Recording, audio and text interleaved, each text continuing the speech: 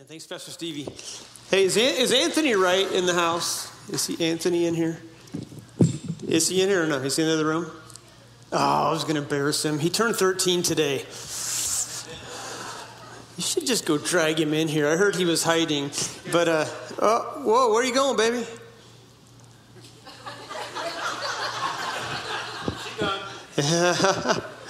It's also our 29th wedding anniversary today.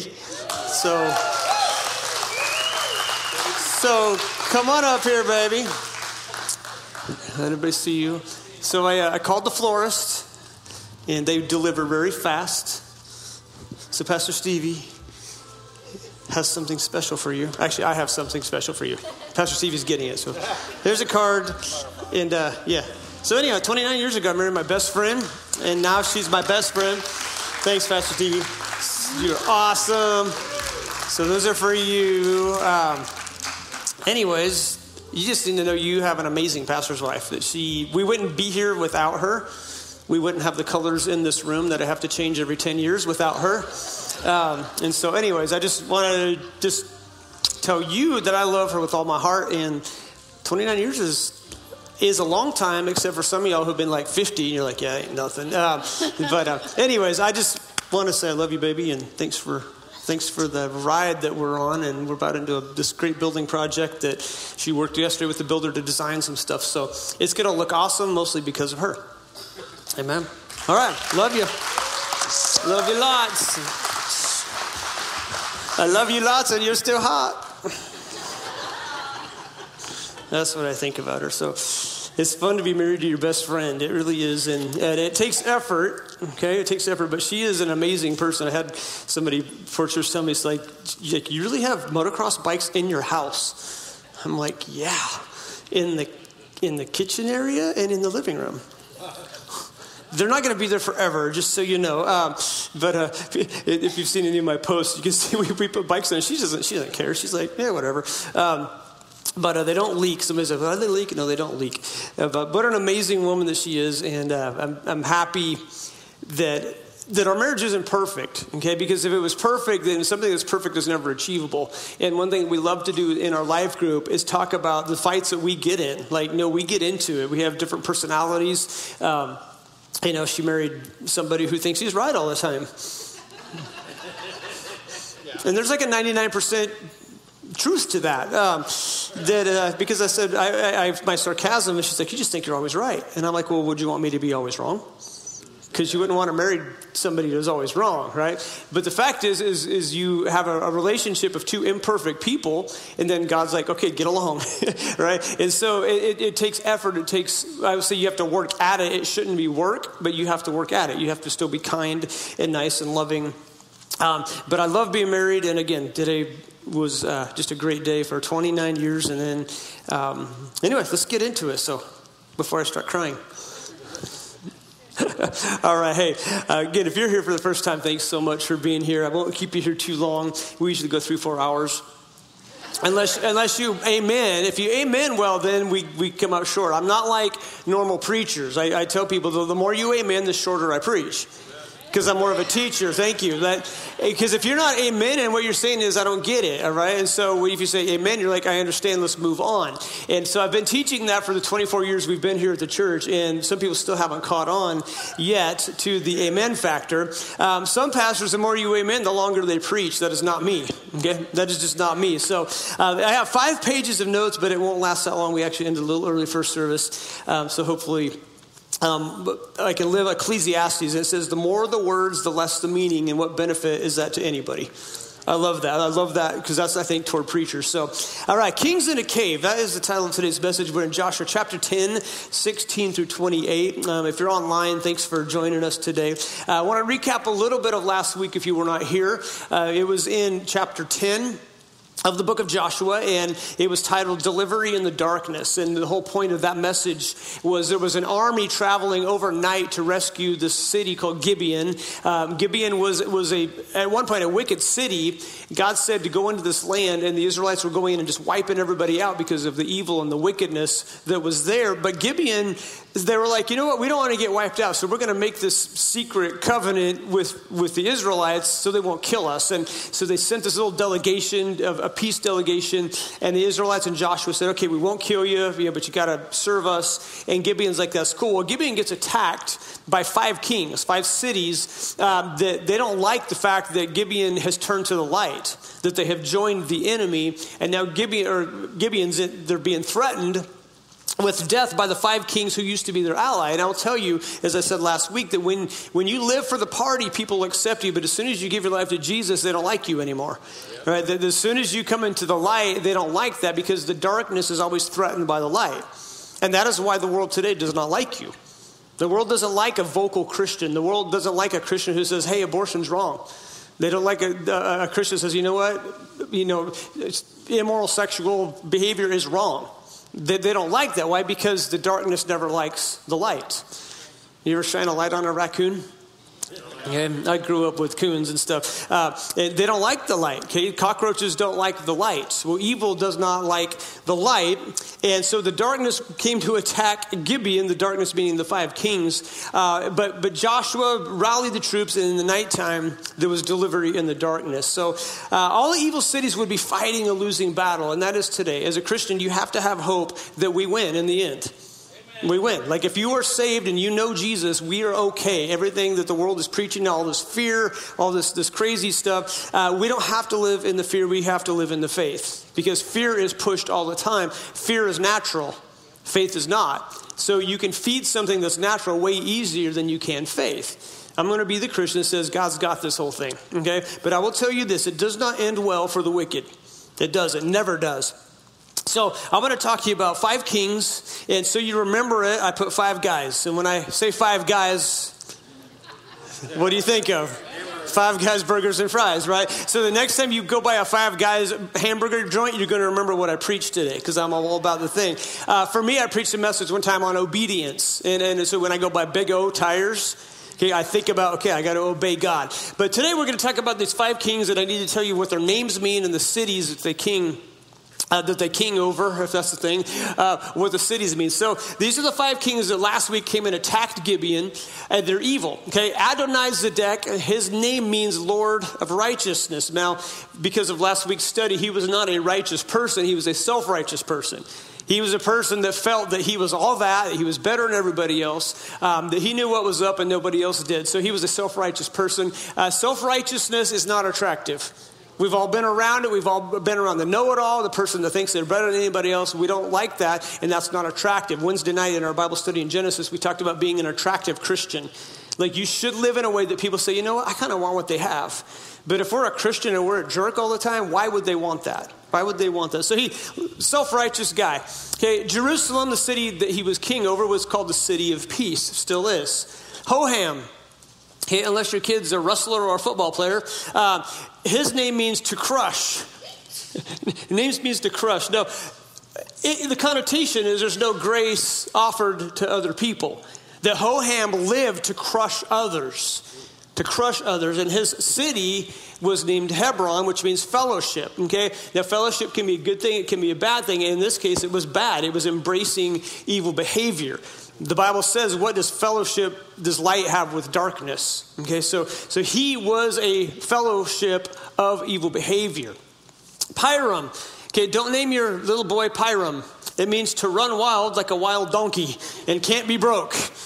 All right, it can't be broke. There are some animals that no matter what you do, they will not learn. They refuse to learn. There are children that just can't be broke. No matter what punishment you do, they are going to fight you. And that was what his name meant, to run wild. That the city he was king over was Jarmuth, which means haughty or self-exalted. Now, Japhia, his name was to shine, to show oneself, but in a prideful way. I think of, in musicians' world, probably Elton John, very showy, very flowery, very, passionate. And so that's what he was like, as he was just going to show himself. And the city that he was king over was Lachish, which was to be impregnable, locked up tight. Some people, you just can't get through to them. No matter what you do, no matter what you say, no matter what truth you present to them, they will not believe what you say. They just won't. They just have this mindset that I'm right and there could be nobody else in the world that is right. That's what the city means that he was king over. Dabir means to be an oracle or a proclaimer. He was basically a self-promoter. He was one that thought a lot of himself and promoted that. If he had a Facebook account, it would all be selfies.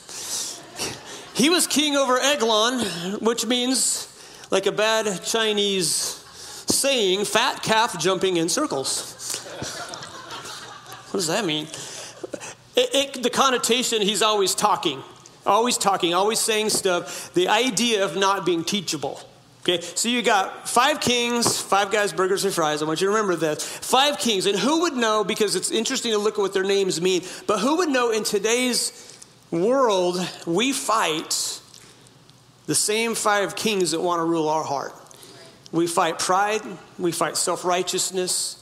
We fight, self-proclamation. I'm better than other people. Those are things that are in us that we fight. The idea of not being teachable. Don't be that person. But the fact is because we're humans, we fight those things. And they're all rooted in pride. So we're going to deal with that today.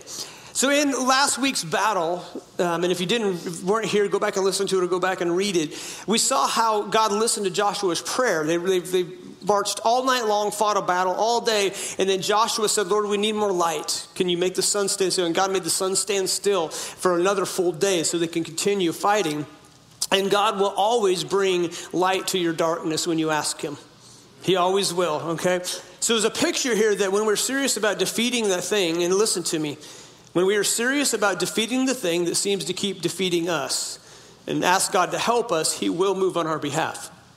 He will move on our behalf. And he doesn't usually do it all for us. He helps us through it. The important thing is that you keep on fighting.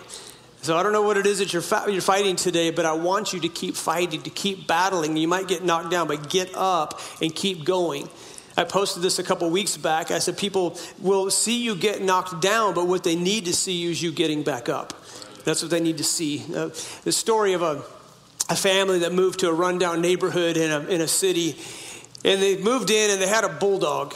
And this little bulldog, he wanted to go check out the territory. So he just goes, walking down the sidewalk. And he comes up to this little chain link fence. And 2 Rottweilers come out at him. And the bulldog notices there's enough room for him to get under the fence. And so he just crawls under it and just fights these Rottweilers. Gets a snot beat out of him.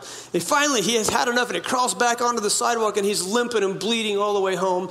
And he lays there all night. He gets up the next morning. And he just does it again. He walks down the sidewalk, crawls under the fence. And Rottweilers meet him. They just go at it, hair and blood flying everywhere. Finally, crawls back under, goes home, licks his wounds.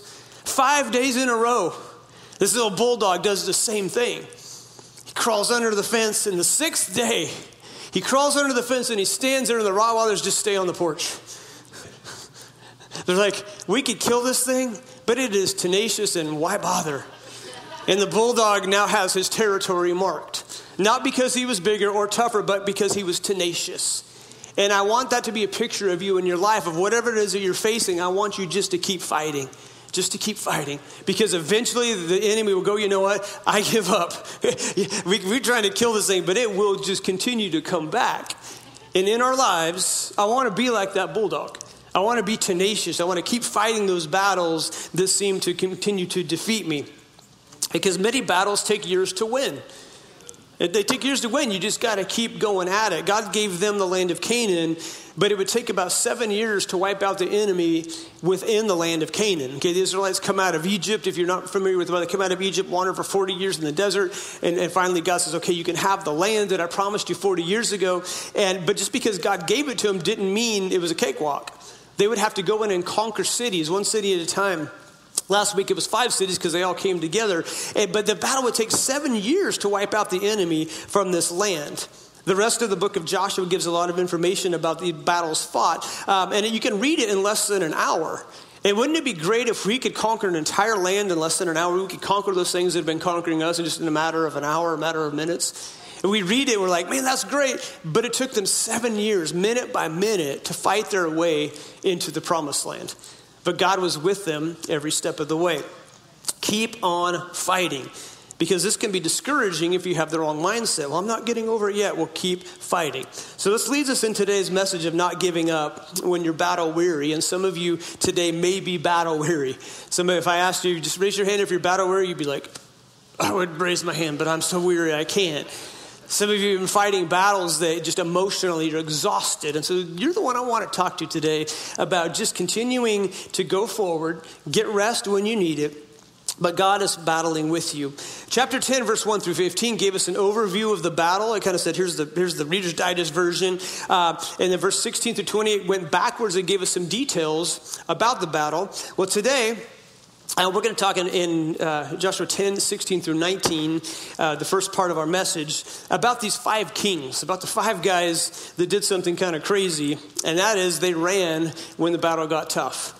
They ran, and let's read it. It says, now the 5 kings had fled and hidden in the cave of Makkedah. And when Joshua was told that the 5 kings, so here they were chasing the armies, and they're like, man, the 5 kings just ran into a cave. When this was told to Joshua, he said this. He said, roll large rocks up to the mouth of the cave and post some men there and guard it, but don't stop. Pursue your enemies, attack them from the rear, and don't let them reach the cities, for the Lord your God has given them into your hand. Let's talk about that just for a moment. The kings who started this whole thing have fled. It was Adonizedek's idea in the first place. Hey, let's go kill Gibeon because they're traitors. They went to the other side. They went to the side of the Israelites. Let's go kill them. And these other 4 kings were like, yeah, let's go do it. My lesson here is be careful who you're following. If you were following the crowd, you better know where the crowd's going to end up. If you're following a majority of society and saying, hey, do this, get this, do this, okay, you have to know where it ends. Don't just blindly follow. As a Christian in a dark world, in a world that is not pursuing God, you need to know where it ends. You don't have to say yes to everything. You need to learn to stand up for what you believe and say no to certain things that are getting pushed on you. Certain ideas, certain beliefs, certain things that are just getting pushed on a Christian. You have to be able to say, you know what, time out. I'm not comfortable with this. I'm going to stand my ground. But Adonizedek rallied the troops, and little did he know that he had defeat waiting for him. He thought he was going to win, but he was fighting a God that he could not see. So remember the names of the kings. Boastful when there was no battle in them. Okay, they were boastful, but as soon as the fighting started, what they do? They went and hid in a cave. If you've seen the movie Gladiator, one of my favorite movies, I've always thought about throwing something at you and going, are you not entertained? If you've never seen the movie, you won't get that. But all right. And in this movie, Commodus, okay, Marcus Aurelius' son, who pretends to be a warrior, like he fakes practices and then he looks really good. But he shows up in the beginning of the movie and he comes in like, have I missed it? Have I missed the battle? And his dad says, you've missed the war. And there was a reason he missed the wars, because he didn't like to fight because he was a wimp. Like he wanted to appear to be the warrior, but he showed up late to the battle. And the 5 guys here were kind of like that. They were really good at getting other people to fight for them. But as soon as things got crazy, they went and hid in a cave. You got to be careful what leadership you are following. Okay, it's an example of bad leadership. They like the power of the position and the title, but they want someone else to fight their battles for them. Let me ask you a question. Did you ever see Osama bin Laden strap on a suicide vest? No. He talked other people into doing it. He talked about jihad. But what did Osama bin Laden end up doing? Hiding in caves. Nothing's changed in this region. Right? They're still hiding in caves. Saddam Hussein, what did he do? He got other people to do his dirty work, and then they found him in a spider hole. Okay? He wasn't willing to give up his own life for what he believed in, but he was sure willing to sacrifice the lives of other people. Sounds like politics of today, huh?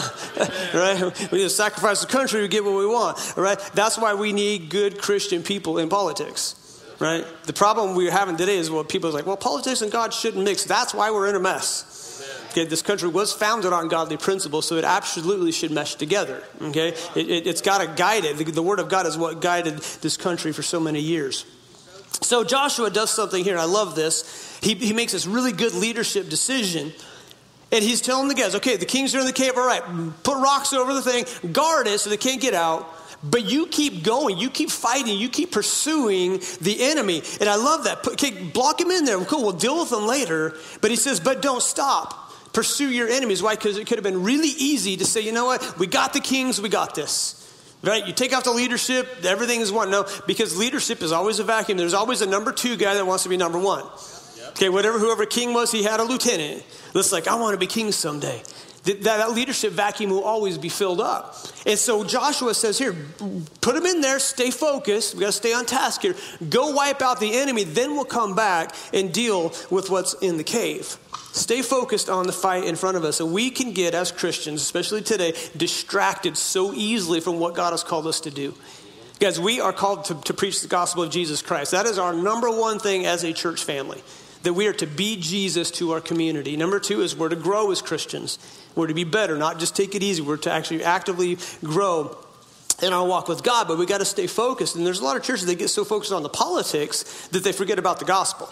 And we will not do that. We will talk about political things, but our focus is on the Word of God and living the Word of God. And we got to stand strong because, again, we're in a mess of this country because we've gotten away from the Word of God. We start going with people's feelings rather than the facts. All right? So be careful when we do that. He wasn't distracted from the task at hand, and I love that because he could have been sidetracked. Hey, we got the kings to stop. He's like, no, we got to get the enemy, then we'll come back and deal with them. So here's what he said. Lock those cowards in the cave, and we'll deal with them later. Right? How good are you at prioritizing your life? How good are you at staying focused on the task at hand? Of just saying, you know what, this is my priorities, because I write down this is what I need to do today, and that's my list. So it helps me stay focused on what I need to get done. Verse 20 through 21. So Joshua and the Israelites destroyed them completely. They're pursuing the enemy. Kings are locked in the cave. Almost to a man, they killed them. But the few who were left reached their fortified cities. The whole army then returned safely to Joshua in the camp at Makkedah, and no one uttered a word against the Israelites. All of a sudden, there's no more trash talk. Like all these evil kings, like, oh, we're going to kill him, we're going to do this. All of a sudden, nobody's saying a thing because they just got defeated by this army. It says no one, and I find it interesting that they actually put that in the Bible. No one uttered a word against the Israelites because they realized they have a God that fights for them. So Joshua is about to deal with it, all right? But to win battles in life, you have to learn to stay focused and not be endangered by the distractions. This is why I warn you a lot, and I tell you a lot. Don't spend a lot of time on social media or watching news, all right? Because it just will sour your attitude. I can usually tell somebody who spent a lot of time just watching news because they have a kind of a sour attitude on life. And I will tell you, social media and the news does not feed your faith, it feeds your fears. Okay, it's feeding what they want you to hear, not what you need to hear. So what you expose yourself to is what you will reflect. You can always tell when someone goes on vacation to a tropical island and they're white, right? Because they come back red. It's like, wow, you've been somewhere, right? You reflect what you expose yourself to. If you spend time in a nuclear submarine, you might glow a little more than the rest of us, okay? Because what you expose yourself to is what you will reflect. Question I forgot to ask first service. When has worry helped you? When has worry really helped you? Worry is not a solution. Worry is not a solution. Okay? So my encouragement to you is to spend time on the Word of God. It will develop a better outlook on your life. And the Bible says that the world will get crazier toward the coming of Jesus. This is why I'm not afraid with diseases that are rampant in our world. Because the Word of God in Matthew 24, Jesus himself said this, in the last days, there will be earthquakes. Okay, there will be signs and times. There will be earthquakes, there will be famines, there will be diseases, which some versions say pestilences, which is a disease which can be a pest. Okay, there will be tsunamis. There will be a lot of things happening. And I was thinking, Becky, that I hadn't talked, remember when I talked about earthquakes twice, like in the last year? There was like 2 of them that happened afterwards. And I haven't felt like talking to them for a while, so I just mentioned it today. So I'm not saying I'm a prophet. I'm not saying it's going to happen.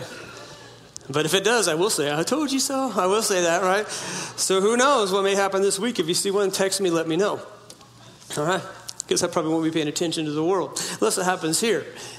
But I'm not scared of what's happening in our world, guys, because the Bible says, Jesus himself said, diseases will increase. And no amount, let me say it, no amount of vaccines is going to stop the Word of God. Okay? Can it stop things? Absolutely. And if you want it, get it. That's my thing. If you don't want it, you shouldn't be forced to it. That's where I stand personally. Like if you want it and you're okay with it, go ahead. But if not, you shouldn't be forced to do it. Okay? That's just because my fear is where my concern is where it leads.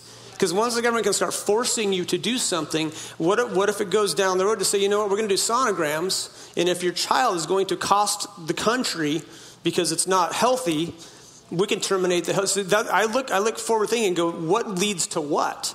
When they get to determine what baby gets to live and which one gets to die based on its health in the womb. So to me, it's more than just what we see now. There's something else going on that I have sensed for about a year and a half spiritually in our country. Like it's just I have this uneasiness about what's taking place. So again, whether you're good with it or not, that's fine. Do what your conscience tells you to do. But I don't think we should be pushing things on people. That's just where I personally stand on that. And I don't think it's a political statement. I just think it's, common sense to go, a government can get too involved in people pretty soon. Okay. And here's what I believe. Stan said something that could be taken as hate. Well, he can't preach anymore because he's spewing hate. It's the word of God, right? I do it with a smile on my face. Like I said, I'll give you a hug and I'll kick you in the shin, tell you to knock it off. Okay. It's because I love you. Joshua here is getting rid of evil.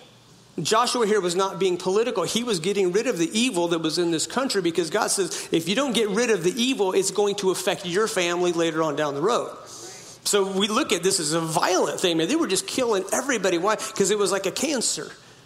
And we're like, well, why would God do that? Well, because he's God and he can do what he wants.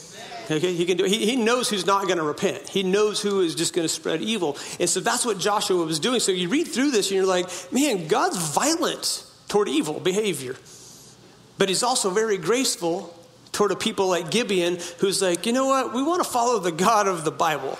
We want to follow the God of Joshua because we see something here that he's more powerful than the gods that we're thinking. So there is always a chance for a wicked person to turn and come to Jesus Christ. Okay, and we have to get it that way. God is merciful to those who are willing to submit themselves to a godly way. So I think I got off my notes there, but you needed to hear it. Amen? Amen. All right. The Bible says the world will get crazier toward the coming of Jesus. I'm going to believe it. And no amount of driving a Prius or a fully electric car is going to stop what's going to happen at the end. You will just get better gas mileage than the rest of us, right?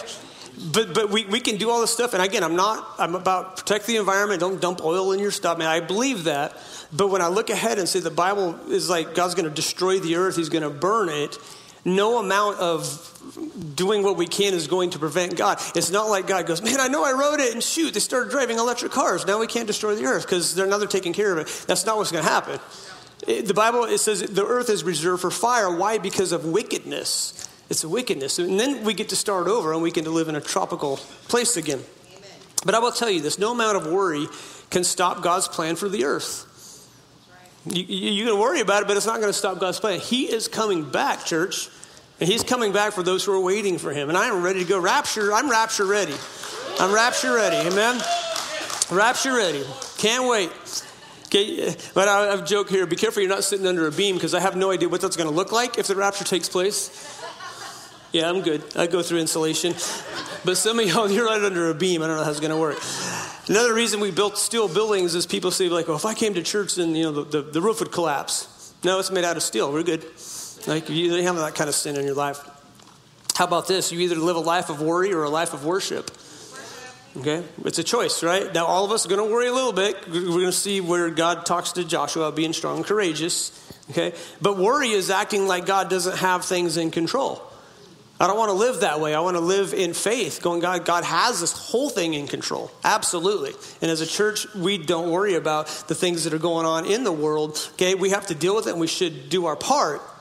Because I believe we should have born-again Christians in politics. Absolutely, because it influences a lot of things. But I'm not going to worry about it because God has this whole thing in control. Now, there were times when Joshua's human emotions came out. I guarantee you. How do I know that? Because God would tell him, be strong and courageous. Be strong and courageous. Why? Because he saw even Joshua, a man of faith, man of battle, going, is this really the right thing? And God's like, yes, it is. Humanness gets discouraged. Humanness has fear. And God has a lot of grace for that. And God tells him several times, don't be discouraged, don't be afraid. And I think that's a word for today. God has grace for our humanness. And I wish that we could be as graceful toward other humans as God is toward us. And we need to work on that, to be just graceful toward people. So the Israelite army pursues the enemy, destroys most of them. And now it's time to come back and deal with the Five Guys burgers and fries, which they don't have in their cave. But they're trapped in the cave. Yesterday when I was painting, I call it my wife's house. Yeah, it's our house. I was painting it for our anniversary, and it's a very, very meticulous house. And I knew it would be because I painted professionally for a lot of years, and I put it off. I'm like, I just don't want to do this because I might die. It's tall. It's 10, 12 pitch roofs, and I mean, I literally sacrificed my life almost for my wife. The Bible says that, right? You didn't see the pictures going to be up on the ladder on the four-wheeler? Did you see that? Good. Now you know how crazy I am and what she has to live with. But I'm going to get it done. And the house, it looks amazing, but it's been a very, very difficult thing. Well, yesterday, I was working on a window. I had a scissor lift on this one. And so I was putting the window, and I saw a bee where the weep hole is. There's a little hole at the bottom where water comes out. And I saw this wasp stick his head out. And I haven't got stung yet. There's a lot of bees, and I've been spraying them. And sometimes I shoot them with my airless, actually. I'm like, take that, bees. Because when you hit them with paint, they go, I may or may not have hit my roof a few times doing that with paint. But anyhow, so this little bee sticks his head out, and I had my razor knife, and I'm trying to chop his head off. I'm trying to be like Joshua. I'm going to live the Bible. And so I was like, you know what? I don't have my bee spray here, so I just put a piece of tape over the hole. So I trapped him in. So I'm thinking, well, I'm preaching on 5 guys in the cave, so I'm going to trap these bees in the cave. And everything's cool until I took the masking off, and I forgot. Yeah. And I'm thinking they're going to get stuck to the tape. Everything's going to be cool. So I pulled the tape off, and they're like, you locked us in here. And they came after me, and I got stung once on the ankle. I said, babe, I took one for the team. I would do anything for love, and I'll even do that. So anyway, it didn't get me very bad because it got me through the sock, but I wanted it to sound painful, but it just barely got me. And so anyhow, but I locked him up, and when those bees came out, I should have remembered to have the bee spray. But once you let them out, then you got to deal with it. But the important thing is it has to come out in order for you to deal with it. And that's about what's to happen. And Joshua's now focused on the kings. Like, they wiped out the army. Now he's like, okay, let's go after those who instigated these men and women, or men, to come up and fight against Gibeon. So I love this. So here's what he does, all right? He says, okay, get those guys out of the cave. So they get them out of the cave, open them out of the cave, and bring out the 5 kings to me, verse 22. So they brought out the 5 kings of the cave, the kings of Jerusalem, Hebron, Jarmuth, and Lachish, and Eglon. And when they brought these kings to Joshua, he summoned all his men of Israel, and he said to the army commanders who had come with him, come here, put your feet on the necks of these kings. So the kings probably were on their stomachs, and these commanders put their feet on the back of their neck. And they came forward, and they placed their feet on the necks. And Joshua was going to teach a principle here. He said to them, do not be afraid. Do not be discouraged. See, he's passing on the word that God gave him. Be strong and courageous. And Joshua will say this many times throughout this book. This is what the Lord will do to the enemies you are going to fight. Then Joshua struck and he killed the kings, and he hung them on 5 trees, and they were left there hanging until evening. At sunset, Joshua gave the order. They took them down from the trees, and they threw them into the cave where they had been hiding. At the mouth of the cave, they placed large rocks, which are there to this day. I know another man who was hung on a tree, and they threw him in a cave, but it couldn't hold him. Right. Couldn't hold him. Amen? Couldn't hold him. That king came out of that. Why? Because he was sinless. He was sinless. And I love the parallel here. Long before Jesus came, because the Bible says you're cursed to be hung on a tree. And that's what Jesus did. He took our curse, but the rocks could not keep him inside. That day, Joshua took Makkedah, and he put the city and its king to the sword and totally destroyed everyone in it. He left no survivors. And he did to the king of Makkedah as he had done to the king of Jericho. Let me ask you a question here as we wrap this up. There's a picture here. Are there any evil kings hiding in your heart that need to be brought out and dealt with? Are there any little things that are controlling you? You might be saved. You're trying your best to serve God, and you're a Christian. You're going to heaven. But there might be little kings. Maybe pride, maybe jealousy, maybe anger, maybe unforgiveness, maybe self-righteousness, maybe some things that are hiding in that cave, and God wants them to be brought out so that we can deal with them. It could be addictions, uncontrolled anger, bitterness, jealousy. A lot of little kings want to hold a place in our heart. You see, the devil wants you isolated. That's what he wants. The devil doesn't want to expose your sin yet. He wants to keep you captive. Eventually, he will expose it to humiliate you. That's what he does. What I believe is the devil doesn't get glory in himself of getting you to sin. I think he gets his glory from holding it against you the rest of your life, reminding you of it.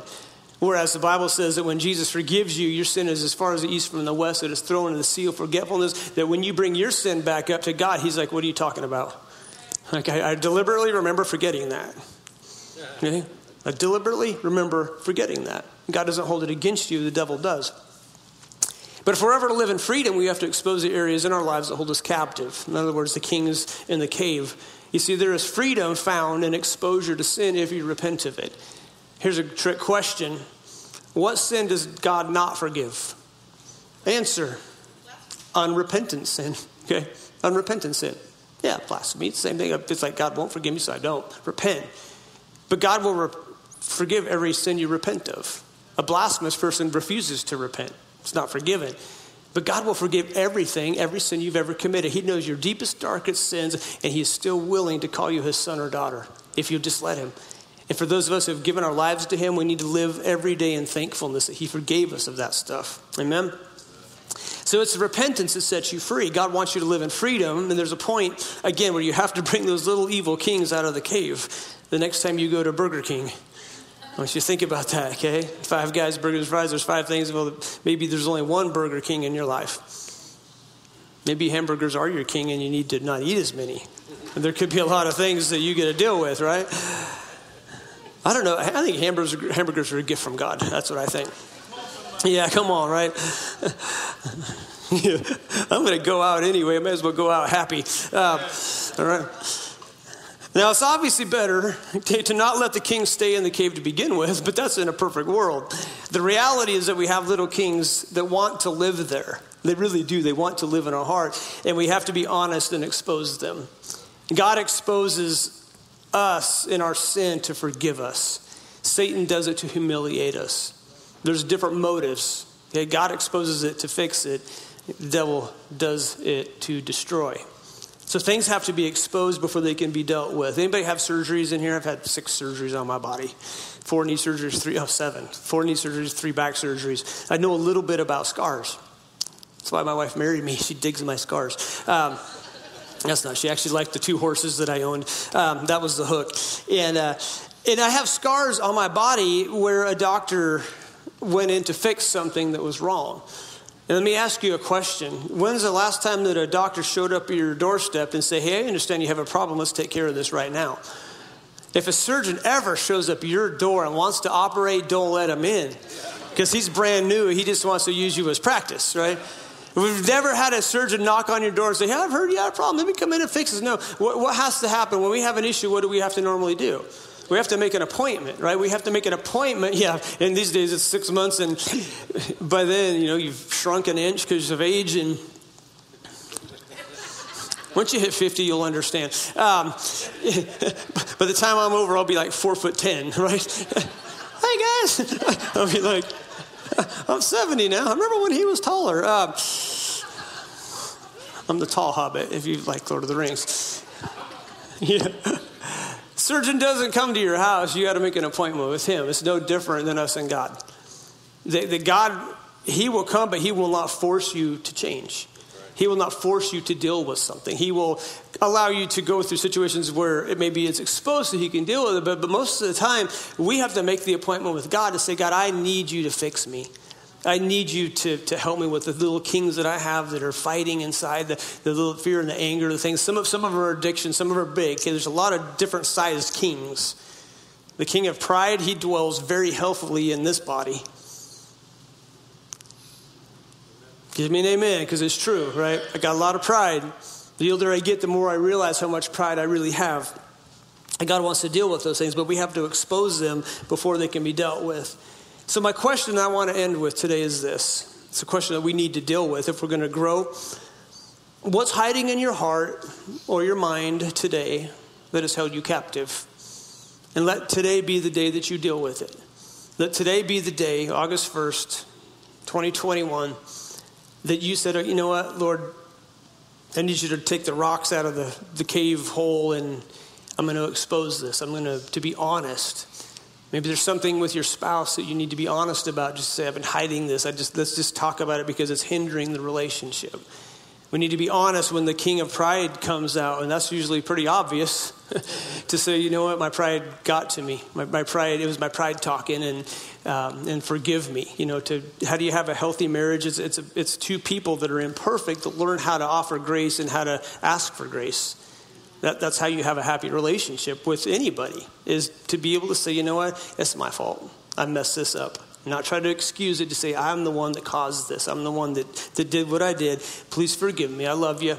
Okay, that's the kind of relationships that God wants us to have with each other. But we have to be honest with ourselves before we can be honest with God.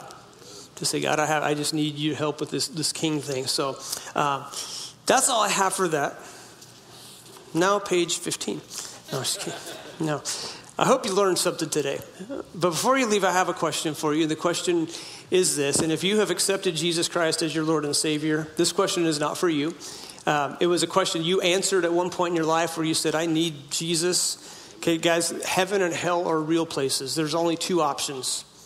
There's only two options. When you die, it's heaven or it's hell. And heaven is not the default. That's our world likes to say, well, everybody gets to go to heaven. No, heaven is a choice. You have to choose Jesus to get to heaven.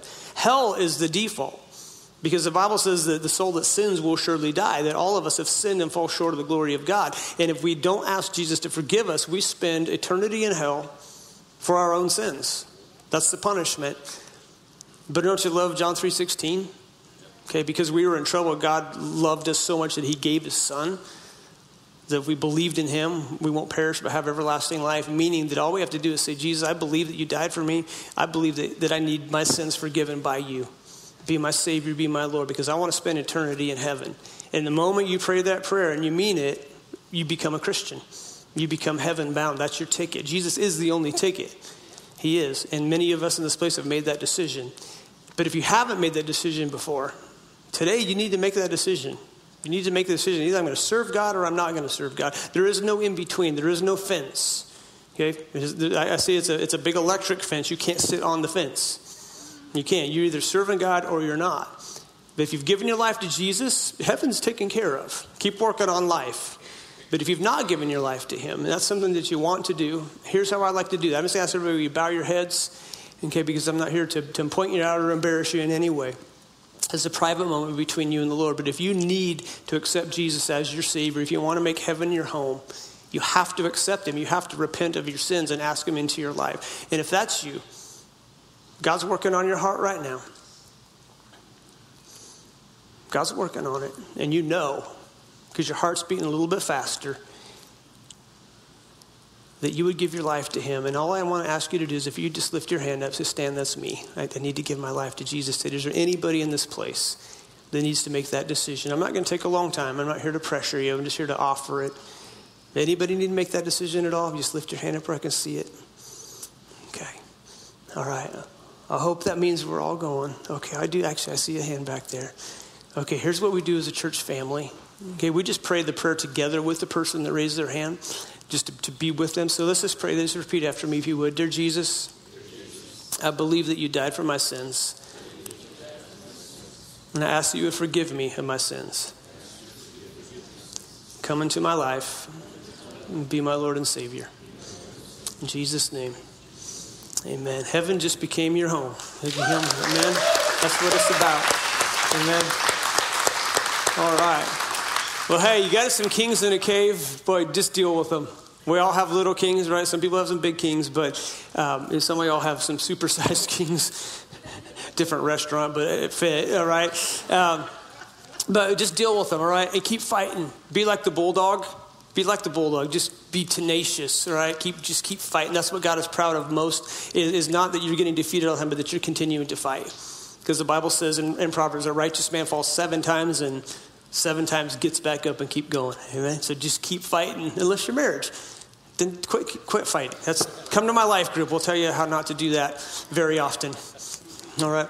Love you all. Tell my wife, thank you for putting up with this guy for all these years. And, she's an amazing woman. So have a wonderful day. If you're brand new and you want a cup, Mary's back there. Sign up for Q&A.